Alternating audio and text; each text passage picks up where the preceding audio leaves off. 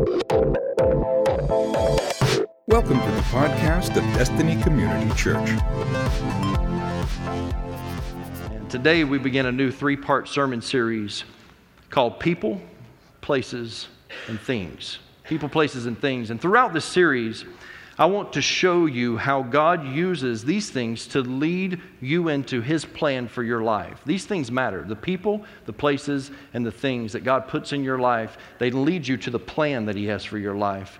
And I believe that we often overlook the significance of the people, the places, and the things that God puts in our path. And we don't understand the significance of each one of those things. What would it be like if we started recognizing the divine appointments that God has placed in our lives? What if we realize that He has us in a particular place for a purpose? And what if we view the material things that God has blessed us with as tools for His kingdom? That's a mental shift. And if we could begin thinking that way, I believe God is going to lead us into His plan for our lives. Because God uses people, God uses places, and God uses things to move us towards Him. I would prefer to fly over driving any day. Anybody else in the room? If you can get there by flying, you would rather fly than drive? There's some of us. If I can get there faster by flying, I would rather do that. I don't necessarily like to drive long distances. And with our daughter going to school up in Tennessee, there's been some blessings. We found this airline called Allegiant. And they're not paying me to say this today. I just thought about that. Maybe I should get them to say it. But Allegiant Airlines is such a bargain deal for us. And if we find them at the right time, you have to understand my daughter will not drive through Atlanta to come home. And so when it's time for her to come home for the holidays or even at the end of the year, I would prefer flying up there. And so I'll fly up to Chattanooga. She'll pick me up at the airport. And then her and we will just hit the interstate, and I'll drive her car right through Atlanta, and we'll come on home. That's how we do it for the holidays. And even sometimes, coming up here in the next couple of months, she's going to be coming home to visit for a weekend. And sometimes we can find these airfares really cheap. It's like $35, $40 one way, and I mean, that's taxes and everything. And so that has been a blessing for my life, because that 7-hour drive gets old after a while. And so if I can get there by flying, I would much rather prefer that. If I can bring her home rather than having to drive up there, if I can fly her home, I prefer that. But when I'm flying, I like to listen to music in my headphones. Anybody else, when you're traveling, you like to do that? Now listen, if you're traveling in like your minivan and the family's talking and you put your headphones in, that's just rude, okay?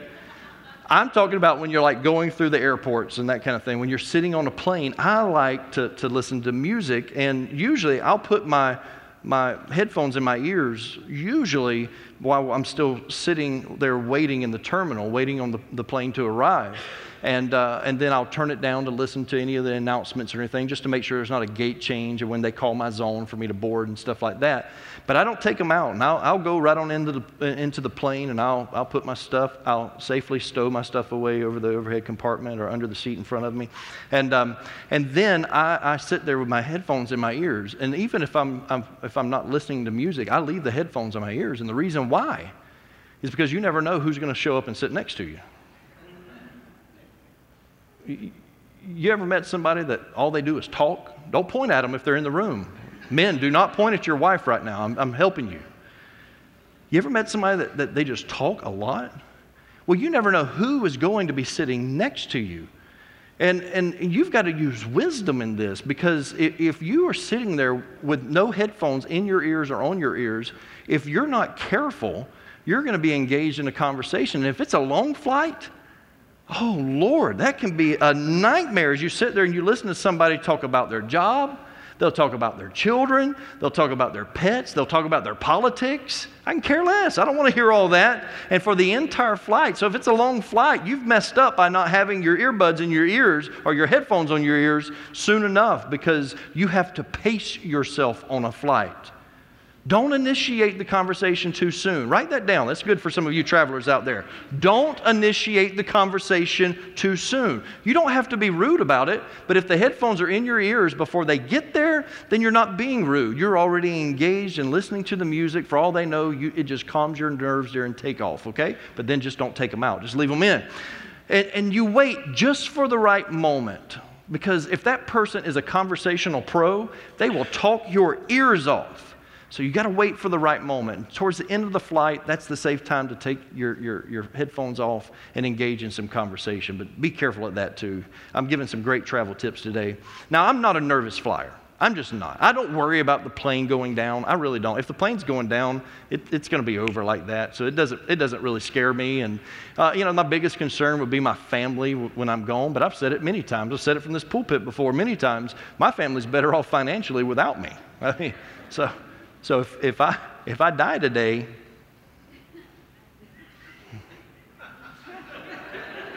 somebody question her, okay?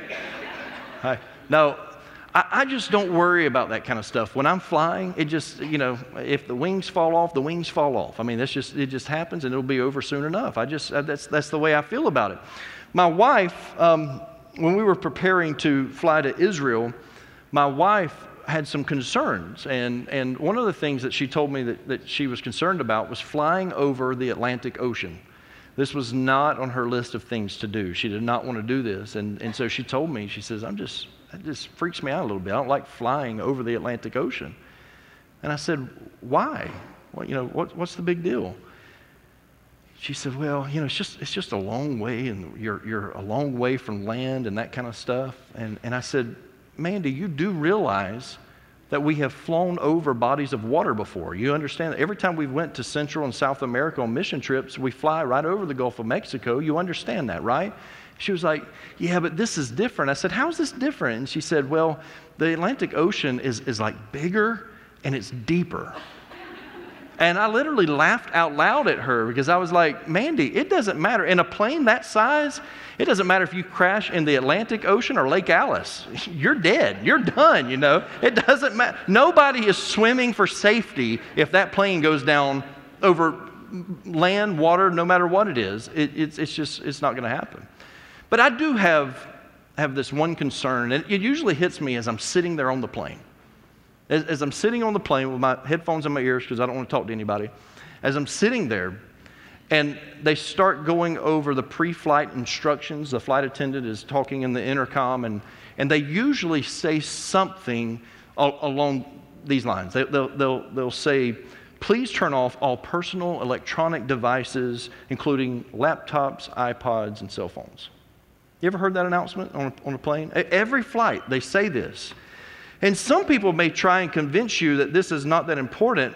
However, I have yet to fly and not hear that announcement be made. And so if it's not important, why do they say it at the beginning and the end of every flight?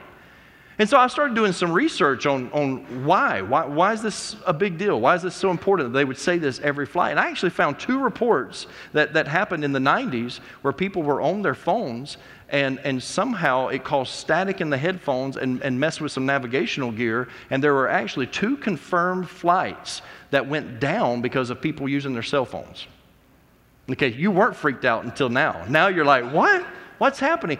And so this concerns, am I the only one in the room that gets concerned with the fact that the airlines leave it up to the passengers to turn off their mobile devices, yet they announce it every flight? I feel like somebody needs to be walking the aisles of the plane, making sure everybody's turned their cell phones off, or at least put it on airplane mode. And if you can't prove that, then they take your cell phone away from you. And everybody has a cell phone, so don't think you're going to sit on it and hide it either, okay? Because everybody has one, and I want to make sure that everybody's turning their cell phone off. And so flight after flight, they request that you turn off your portable electronic devices during liftoff and during landing. And if it's important enough to say it before every flight and at the end of every flight, then they need to make sure that people do it. That's my theory, and I'm not okay with the honor system on this, okay? Not okay with the honor system at all. And so last summer, I was flying home from Denver, Colorado. I was ready to get home. I'd been out there for a number of days. I was ready to see Mandy, ready to get home. And I'm flying home, and we've made it to where we are circling Orlando. We are waiting our turn to land. And as we are circling Orlando, the girl sitting in front of me, the young lady sitting in front of me, decides that she's going to turn her cell phone on. Now, we're still in the air. She's going to turn on her cell phone, and she's going to take it off of airplane mode, and she decided it was time to Snapchat. I know this because if you're going to turn on your cell phone and in mid-flight, you're sitting right in front of me mid-flight, you're going to start making duck faces at the camera and posing all pretty and all that stuff. And then I'm going to lean up and I'm going to see who you're sending it to. So obviously she was sending it to her boyfriend. If it wasn't her boyfriend, he's going to be mad when he finds out. But she was definitely doing some heavy flirting with whoever was on the other end of this. And I'm concerned about it because I don't want to go down because you want to be all cute in your pictures and everything. That's just, and I just, that concerns me, it bothers me. I quickly get over it because if you're like me, and most of you are, I think everybody in the room, if you've flown before, you've done this. Whenever you land, when the tires finally hit the ground, the first thing that you do is turn on your cell phone. You don't wait till you taxi up the runway and find the right terminal to park at. No, I can care less about that. If we're already on the ground, let the wings fall off as we're going. I don't care about that because now I'm on the ground. And if the pilot can't drive that plane from one runway and find the right terminal, he doesn't need to be flying anyway, even if my cell phone is causing interference in his ears. I'm perfectly fine with those people that want to turn their cell phones on, start checking email. You got to connect with the world again. You got to find out what you've missed, So you start checking your text messages, your email, you go on social media, find out what's happening, make sure no major news events have taken place while you've been up in the air. No problem with that at all. But we miss out sometimes on the simple little things like a cell phone. Because at the moment you power that cell phone on, there's this chip in your cell phone. In some of your phones, it's called a SIM card. But there's this chip in your phone that as soon as you power up, it begins connecting with some cell tower somewhere. And then it connects you with a network. And that phone will not perform to its design capabilities unless it is connected to a network. And church, I'll tell you that we are designed the exact same way. We are designed in a way that in order for us to operate at our full God-given capacity, we too must be in network with others. Now listen to me. There's people in this room. Listen to me. I know who you are. You show up for Sunday service and you leave as soon as it's over. This is about to slap you upside the face, okay? I love you, but I'm wanting you to know God designed us in a way that we must be in network and connectivity with God's people. And my job today is to prove that to you. So I want you to turn to Genesis chapter 2. Genesis chapter 2. I'm going to start reading at verses 7 and 8, and then I'm going to go down and read verses 15 through 20. So Genesis 2, verses 7 and 8, then 15 through 20. I'll start reading at verse 7. Then the Lord God formed the man of dust from the ground and breathed into his nostrils the breath of life, and the man became a living creature. And the Lord God planted a garden in Eden in the east, and there he put the man whom he had formed. I'll go down to verse 15. The Lord God took the man and put him in the Garden of Eden to work it and keep it. And the Lord God commanded the man, saying, You may surely eat of every tree of the garden, but of the tree of the knowledge of good and evil you shall not eat, for in the day that you eat of it you shall surely die. Then the Lord God said, It is not good that the man should be alone. I will make him a helper fit for him. Out of the ground the Lord God had formed every beast of the field and every bird of the heavens and brought them to the man to see what he would call them. And whatever the man called every living creature, that was its name. The man gave names to all livestock and to the birds of the heavens and to every beast of the field. But for Adam there was not found a helper fit for him. I can picture this scene in my mind where God takes probably a few days, if not weeks or even months, to bring each animal in front of Adam. And whatever Adam decides to call that animal, the Bible tells us that that was its permanent name. That Adam gives the name to each and every animal, and that became its name. God didn't say, Adam, I want you to bring the animals before us, and then you pick a name, and if you don't like it, I have the power to veto that. That's not what it says. It says that Adam had the ability and the power to name each one of those animals, and whatever the animal was called, that was its name. And so I picture about halfway through this job, God second-guessing his decision to allow Adam to name the animals. Think about it. Think about that moment when this big, round, low center of gravity beast comes before Adam. And he looks at it and he thinks for a moment. And God's just there, just waiting. And Adam says, hippopotamus. And God's like, are you sure? Yes, we'll call it hippo for short. Okay, Adam, okay. Think about this one. Platypus. What is that? What kind of word is that even? And Adam says platypus, and God's like, oh, yeah, I can see God rolling his eyes, just like, what have I done? And by the time that God brings this little small creature, and it has absolutely no hair on it, and by the time Adam looks at this thing and he says, listen, God, I've got the perfect name for this one. It's a naked mole rat. That is a naked mole rat. Look at it, God. Look, tell me it's not. That's a naked mole rat. And at that moment, I believe, is the moment where God said, I've got to find a helper that is suitable for this guy. I got to find a helper to help this guy, because if he goes through life making decisions like hippopotamus, platypus, and naked mole rat, we're going to be in trouble. This guy is going to mess up. So I need to get him a helper. Now, church, I want to be very clear this morning. This message is not a message about marriage.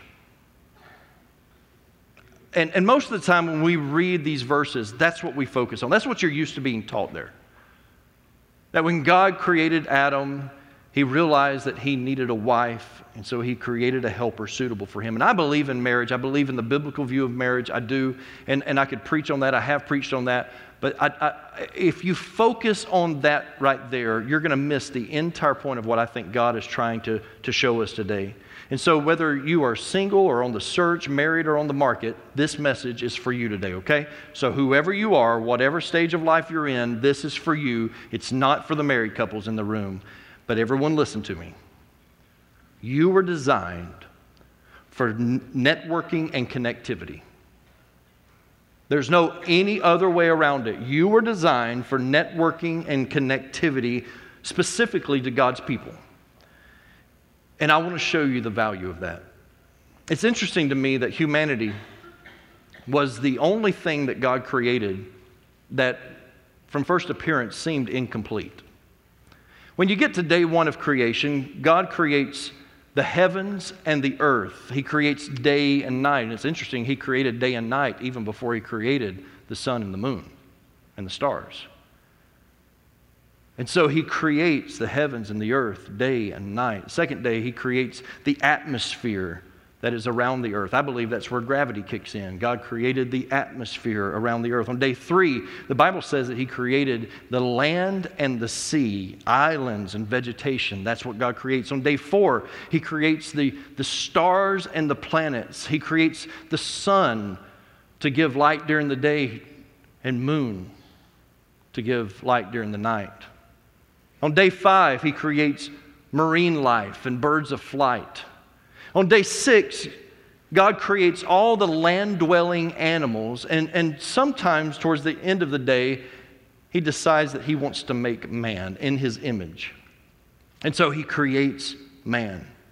And out of everything that God created, He did not look at His creation and view it as incomplete. He didn't look at the octopus and say, well, you've got 8 limbs and I think you need 9, so I'm going to create you another one. So God didn't change His plan after He made the octopus. God didn't look at the sun and say, you're not bright enough, and so I'm going to put another sun on the other side of the planet so that the whole thing is lit up at the same time. God didn't do that. He didn't change it. After He made it, it was good and He left it alone. He didn't observe the elephant's trunk or the bill of a platypus, and yes, I've used platypus in one sermon. That's awesome. And He didn't look at the bill, He didn't look at the trunk of the elephant and think to Himself, that's ridiculously abnormal. Let me rethink my design. I need to change these animals. That's not what He did.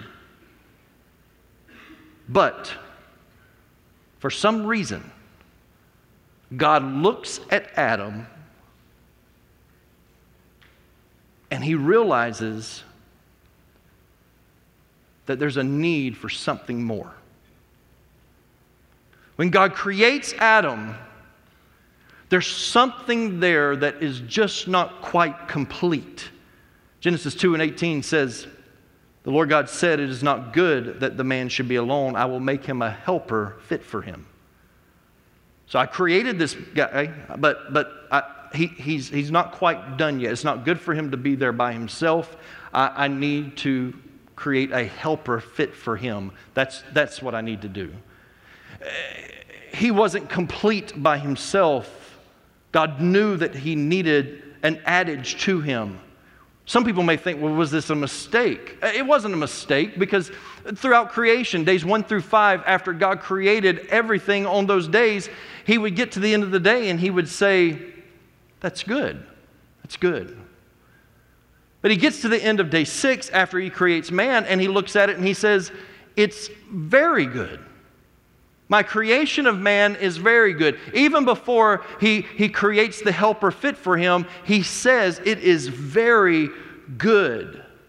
And so this leads me to believe that the way God created Adam was not a mistake, that He created man, He created humanity with the need within him for connectivity. We must have connectivity. Networking is part of how God created us.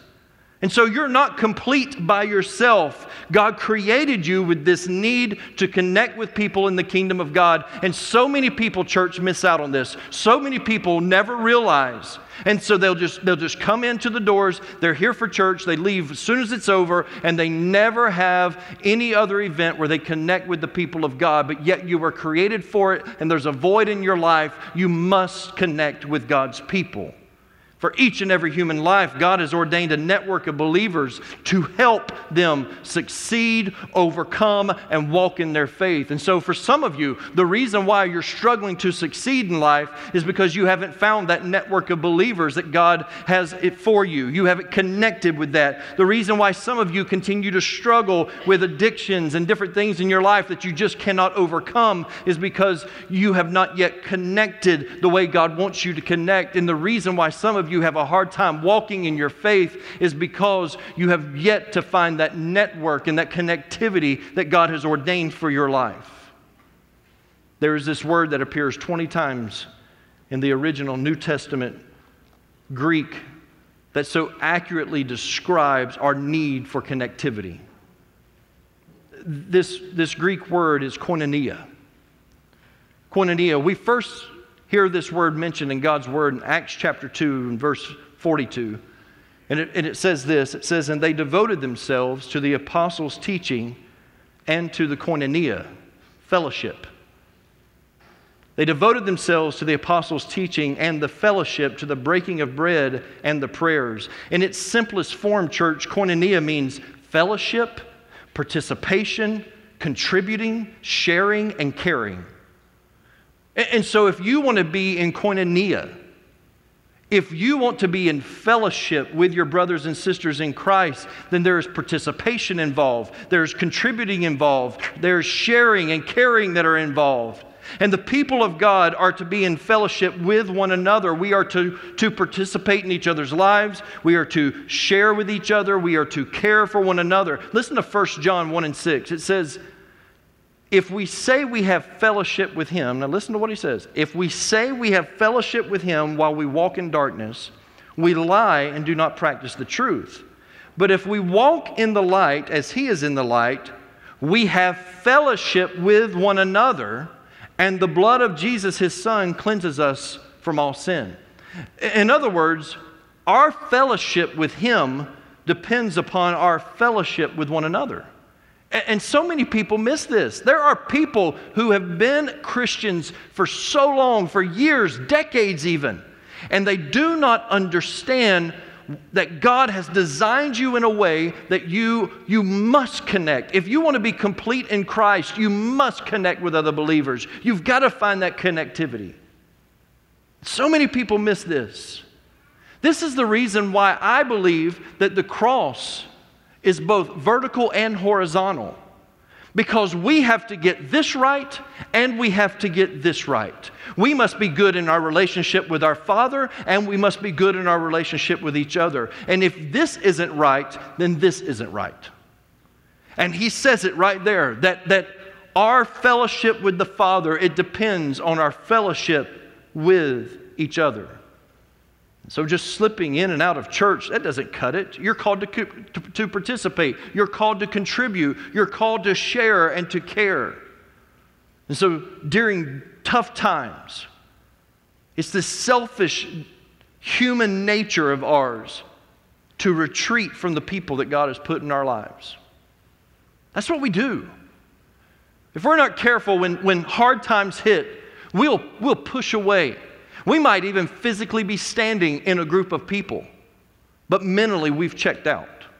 And some people, how many times have I watched this happen? I have watched this happen even recently, that someone is going through a tough time in their life, and instead of running to God's people, they push away from God's people. And when that happens, the handwriting is on the wall. I can see it. Even before it happens, I know that this person is about to walk away from their relationship with Christ. I've watched it so many times. Why do we do this?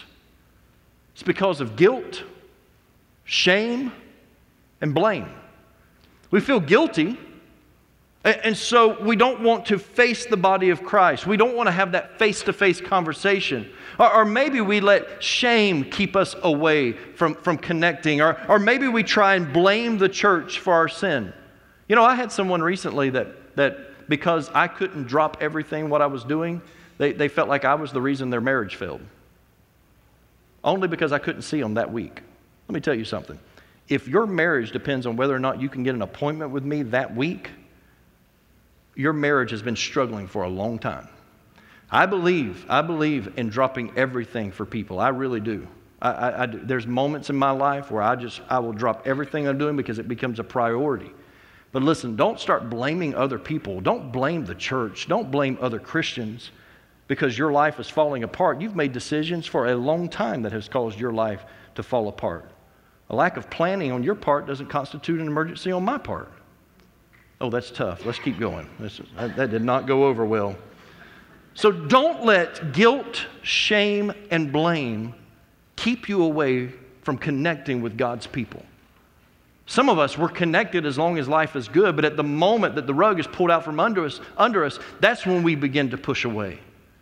Ecclesiastes chapter 4, verses 9 and 10 says, 2 people are better off than one, for they can help each other succeed. If one person falls, the other can reach out and help, but someone who falls alone is in real trouble.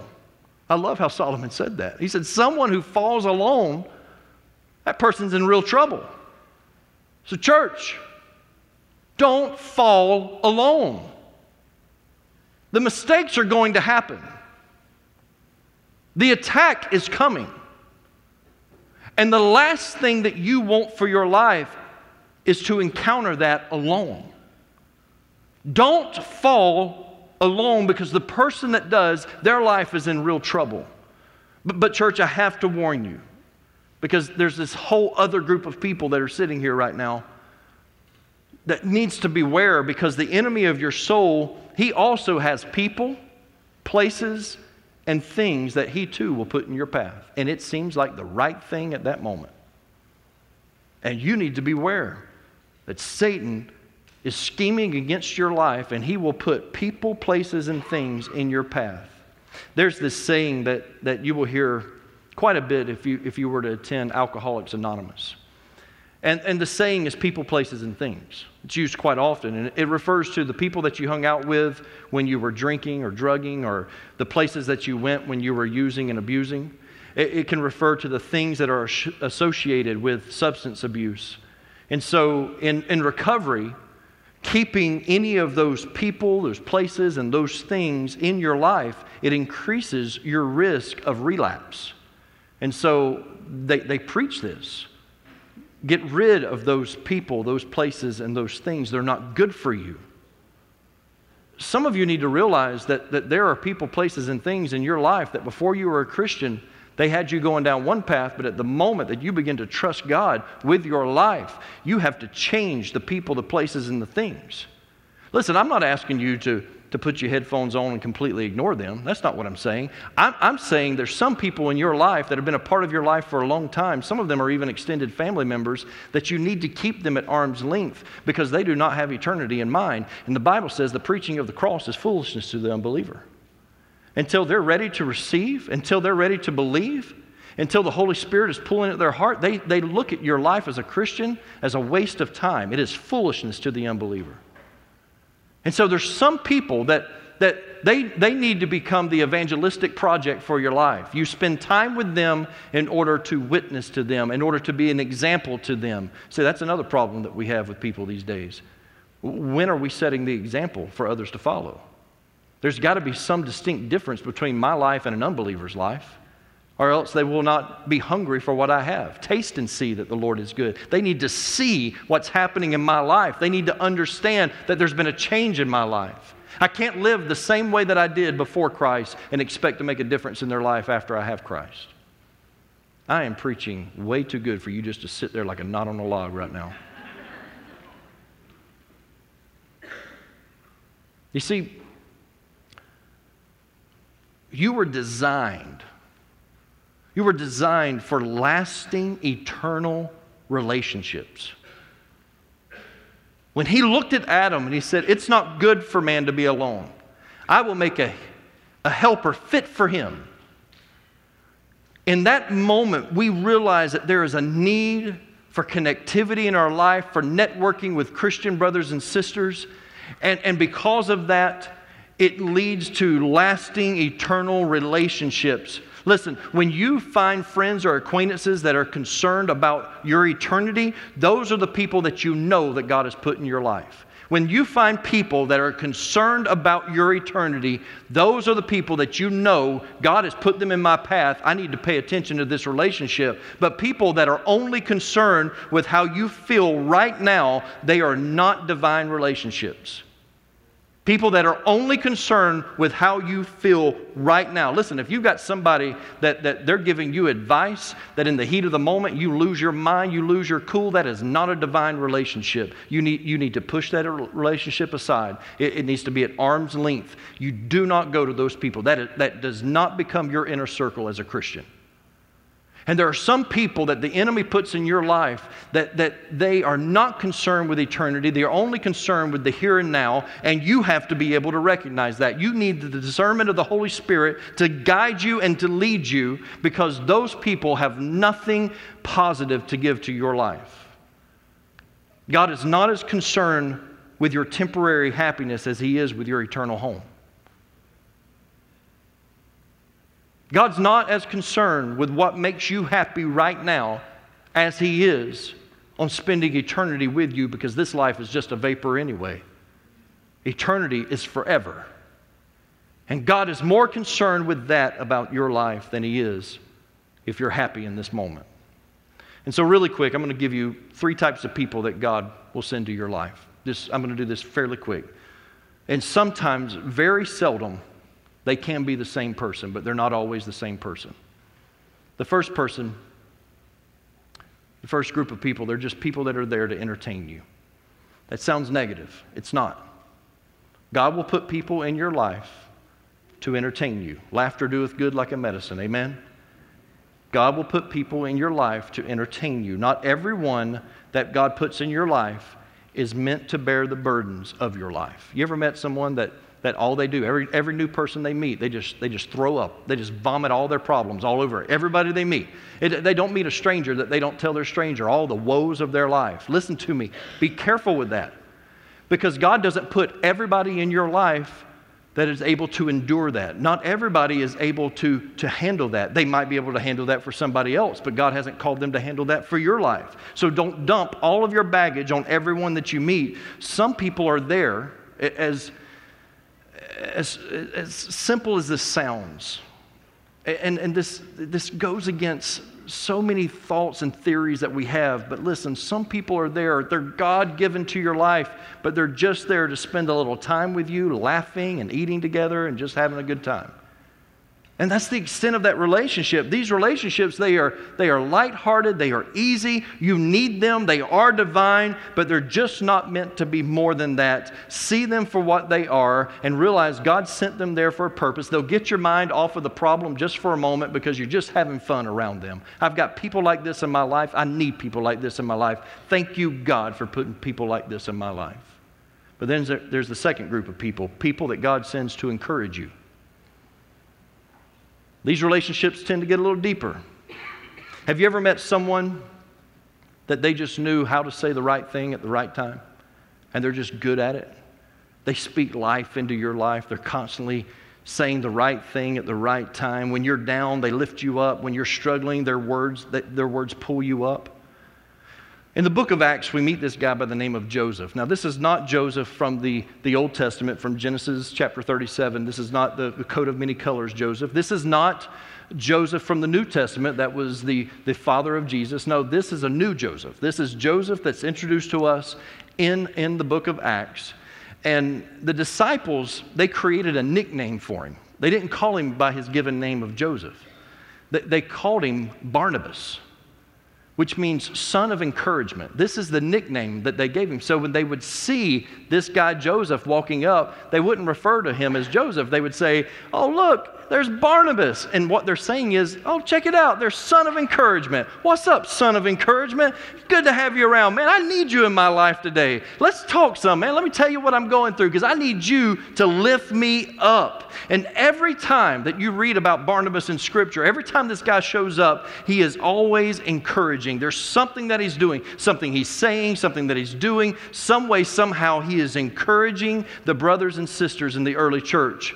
When the disciples were afraid of Paul because Paul had this track record of persecuting Christians, it was Saul and his name changed to Paul. When Paul has this encounter with Christ on the road to Damascus, the disciples, they don't want anything to do with him. They think this is a trick. No, this guy just wants to kill us. This guy wants to throw us in jail. They want nothing to do with him until Barnabas speaks up. The son of encouragement speaks up and he says, listen, this is the real deal. You can trust Paul. And at that moment, just from his words of encouragement, they embraced Paul. Paul stayed with the disciples there in Jerusalem. And the Bible says that he moved about freely in Jerusalem, speaking boldly in the name of the Lord. All because Barnabas, son of encouragement, was willing to speak up for him. Years later, years after Paul was discipled and Paul became an apostle in the church, Paul and Barnabas, they would travel around and they would start new works, start new churches. They were church planners and they were leaders in the early church. And there came this moment when they were going to go on a mission. And Paul and Barnabas have a disagreement on this because there's this young man by the name of John Mark. And Paul does not want John Mark to go on this missionary journey because apparently he stood them up one time. He didn't go one time. He bailed on them. And so Paul does not want him to go. He's adamant about that. Barnabas speaks up because he's the encourager. He speaks up and he says, I still believe in this young man. And we witnessed the first church split that ever happened that we know of. And it was a small one. It only involves 4 people. Paul and his companion go one way and Barnabas and John Mark go the other way. And years later, we realize the impact that Barnabas has on this young man by the name of John Mark. We realize exactly how encouraging he was because Paul realized the error of his ways years later, and he acknowledged that Barnabas had been right not to give up on John Mark because he had been, and I quote, useful to Paul in ministry. Barnabas saw something in John Mark that no one else saw. He was an encourager. You need encouragers in your life. God will send them. The third group of people that he sends are people that will invest in you. These people will give you the good, the bad, and the ugly. They will bless you with treasure, but they'll also bless you with truth, and you need both. You know, it's easy to take the treasure from someone, isn't it? When someone wants to hand you the keys to a car, that's an easy treasure to take, isn't it? When someone wants to help you pay a bill, that's an easy treasure to take. But the moment that they want to speak truth into your life, that's a hard pill to swallow, isn't it? And these people will invest both into you. They'll be there to help you through the financial crisis, but they will also speak the truth to you in love. You know, one of the most fascinating friendships in the Bible was that of David and Jonathan. Jonathan was King Saul's son, and King Saul wanted to kill David. This is before David was king. And so Saul was very jealous of David and wanted to kill him, but God had divinely appointed David and Jonathan to be friends. It was a divine friendship. You ever had a divine friendship? Like, you know these people are meant to be in your life? You know, we all know the stories of David the Great, but sometimes we fail to see the investor behind great men like that. There was a time when Jonathan gave David his robe and his sword at a very heated time when Jonathan's dad, King Saul, wanted to kill David. Jonathan gives him his robe and gives him his sword. And according to 1 Samuel 13 and 22, they're both very significant, but in 1 Samuel 13 and 22, we realize that there are only 2 swords in all of the land of Israel because the Philistines, they've not allowed any more blacksmith to go into Israel, and they've killed others. And so Israel, fighting the Philistines, they only have 2 swords. King Saul has one, and Jonathan has the other. And Jonathan gives David, his father's enemy, he gives him his sword. This could be the very sword that kills his father. But he trusts David enough to know that he'll do the right thing. The other thing that he gives him is the robe. This seems very insignificant, but it's very significant because Jonathan, by birth, was next in line to be the king of Israel. But he recognized an anointing that was on David, and he did not desire to get in God's way. And so here's what he decides to do. I'm going to give David my royal robe. In other words, he's saying, David, take my stature, take my throne. I give it up for you. I believe in you. I'm investing this power and authority in you. Church, God will send people in your life that will invest in you. They will give up their time, their talent, and their treasure just to see you succeed, but they will also speak the truth when you need it the most. See, David had this other guy in his life by the name of Nathan. It was a prophet by the name of Nathan. And Nathan was the one that after David had sinned against God, and Nathan looked at him and he called him. He said, man, I love you enough, King. I care enough about your eternity to let you know you are an adulterous murderer. That takes some guts to look at a king and say that. You are an adulterous murderer. The man is you. You are the man that has done this. And it leads David to repentance. Why? Because he could speak the truth in love to him. You need people that will invest their time, their talent, their treasure, and truth into your life. I believe it was Zig Ziglar that said, you can't soar with eagles if you surround yourself with turkeys. Doesn't work, church. Surround yourself with people that have eternity in mind.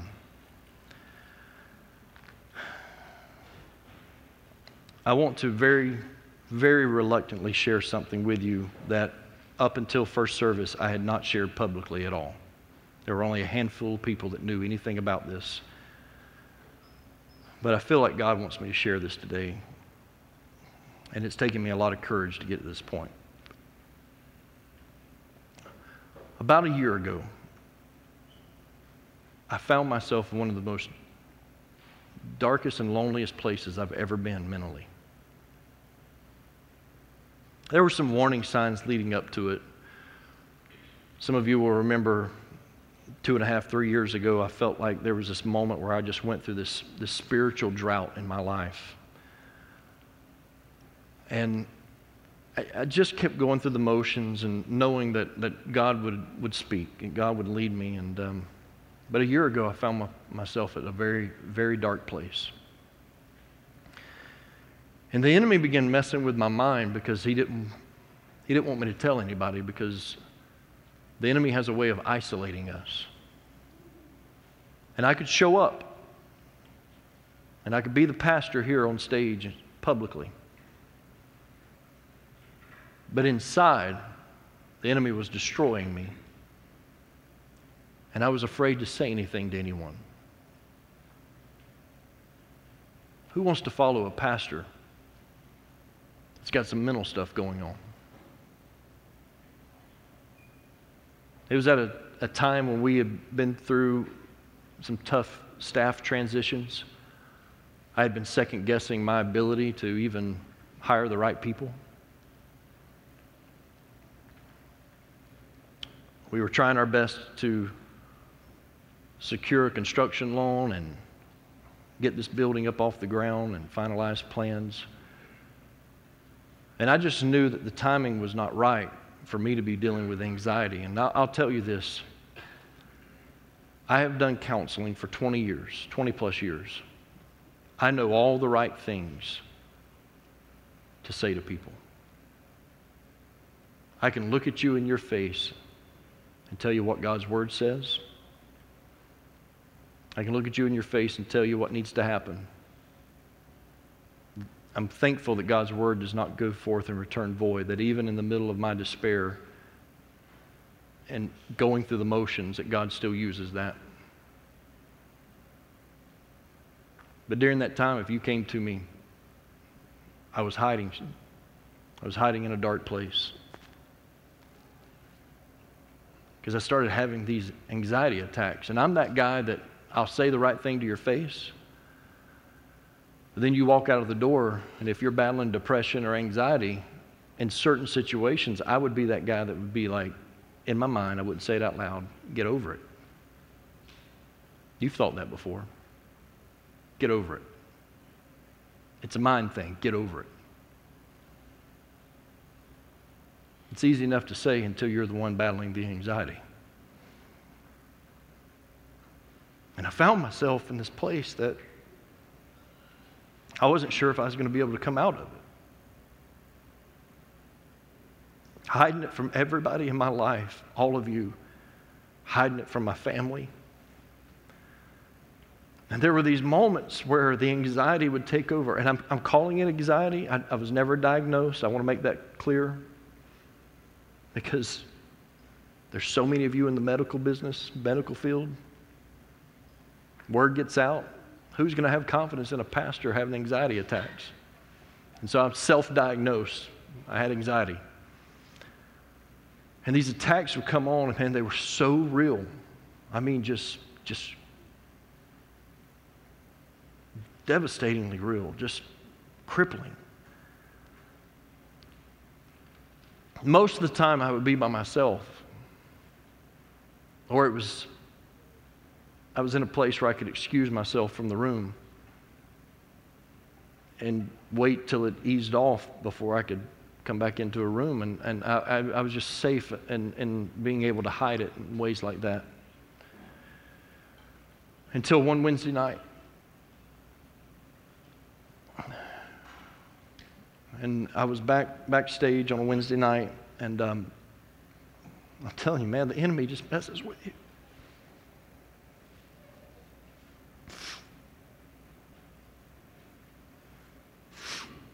If you come on Wednesday nights, you'll know that I don't teach from the stage. I bring this podium and I put it here on the floor, and I teach from the floor level. And I was backstage, and it hits me, and it was like the worst time. It was just like 5 minutes before service, and just everything. I mean, my heart is pounding out of my chest. I feel like I'm about to have a heart attack.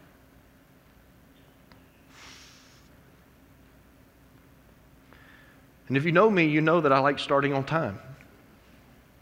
Bible study starts at 7. I got to start on time. That's why we have countdown. That way everybody on that stage knows we start at the end of that countdown. Nobody can be late. And I forced myself to stand up and walk from that back room down this ramp. And every step that I took closer to that podium, my heart was beating so much faster. I'm backstage checking my pulse. I'm telling you, I thought this is it. I'm going to die in front of everybody. But pride will keep you in the dark. Pride will keep you from coming clean with anyone. And I came right here, and for the first 15 minutes, I cannot even tell you what I said. Man, if you were here that night, you probably thought I was losing my mind. I have no idea how I even made it through that first 15 minutes. I'm sitting here the whole time thinking, I'm about to drop dead. I'm about to drop dead. This is about to take me out. And I just, man, it shows you the power of God's Word.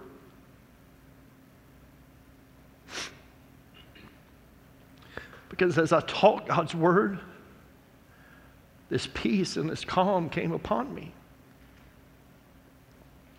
And for the last 35, 40 minutes, I was good. I left after service that night and I went home. And I'm standing at my dresser and I'm scared to death because whatever just happened to me that's been happening. I honestly, at one time, I thought it was Coke Ices. I thought every time I drink a Coke Icy, my heart starts pounding and this anxiety starts building. So I stopped drinking Coke Ices. It wasn't the Coke Ices. I got home that night and I'm scared to death. I'm scared. I'm thinking, there's no way I'm going to be able to pastor this church and especially lead them through a building program. There's no possible way. The enemy was making me keep it all inside because I wanted you to be confident in me. And I'm standing there taking off my watch at my dresser, and I look over, and my wife is standing there, and she looks at me, and she has no idea. I said, I got to tell you something. I can't imagine what went through her mind. I mean, she's probably like thinking the worst. But in my mind, it was the worst. And I began to tell her all the things that I've been feeling for the past 5 or 6 months and how these anxiety attacks were hitting me. I told her about what happened just an hour earlier, an hour and a half earlier, and how I was trying to teach and how my heart was about to pound out of my chest, and I just thought I was dying and all that. And my wife did what a godly spouse does. She cried. She prayed for me. The next Tuesday night, we had an administrative council meeting, and the enemy was telling me, don't tell them. Don't tell them. Don't tell them. They won't think that you're able to lead this church. Don't tell them. And I told them. I told the administrative council everything that I'd been going through and the feelings and the thoughts and the things I couldn't explain. And those men gathered around me, laid their hands on me, and began to pray.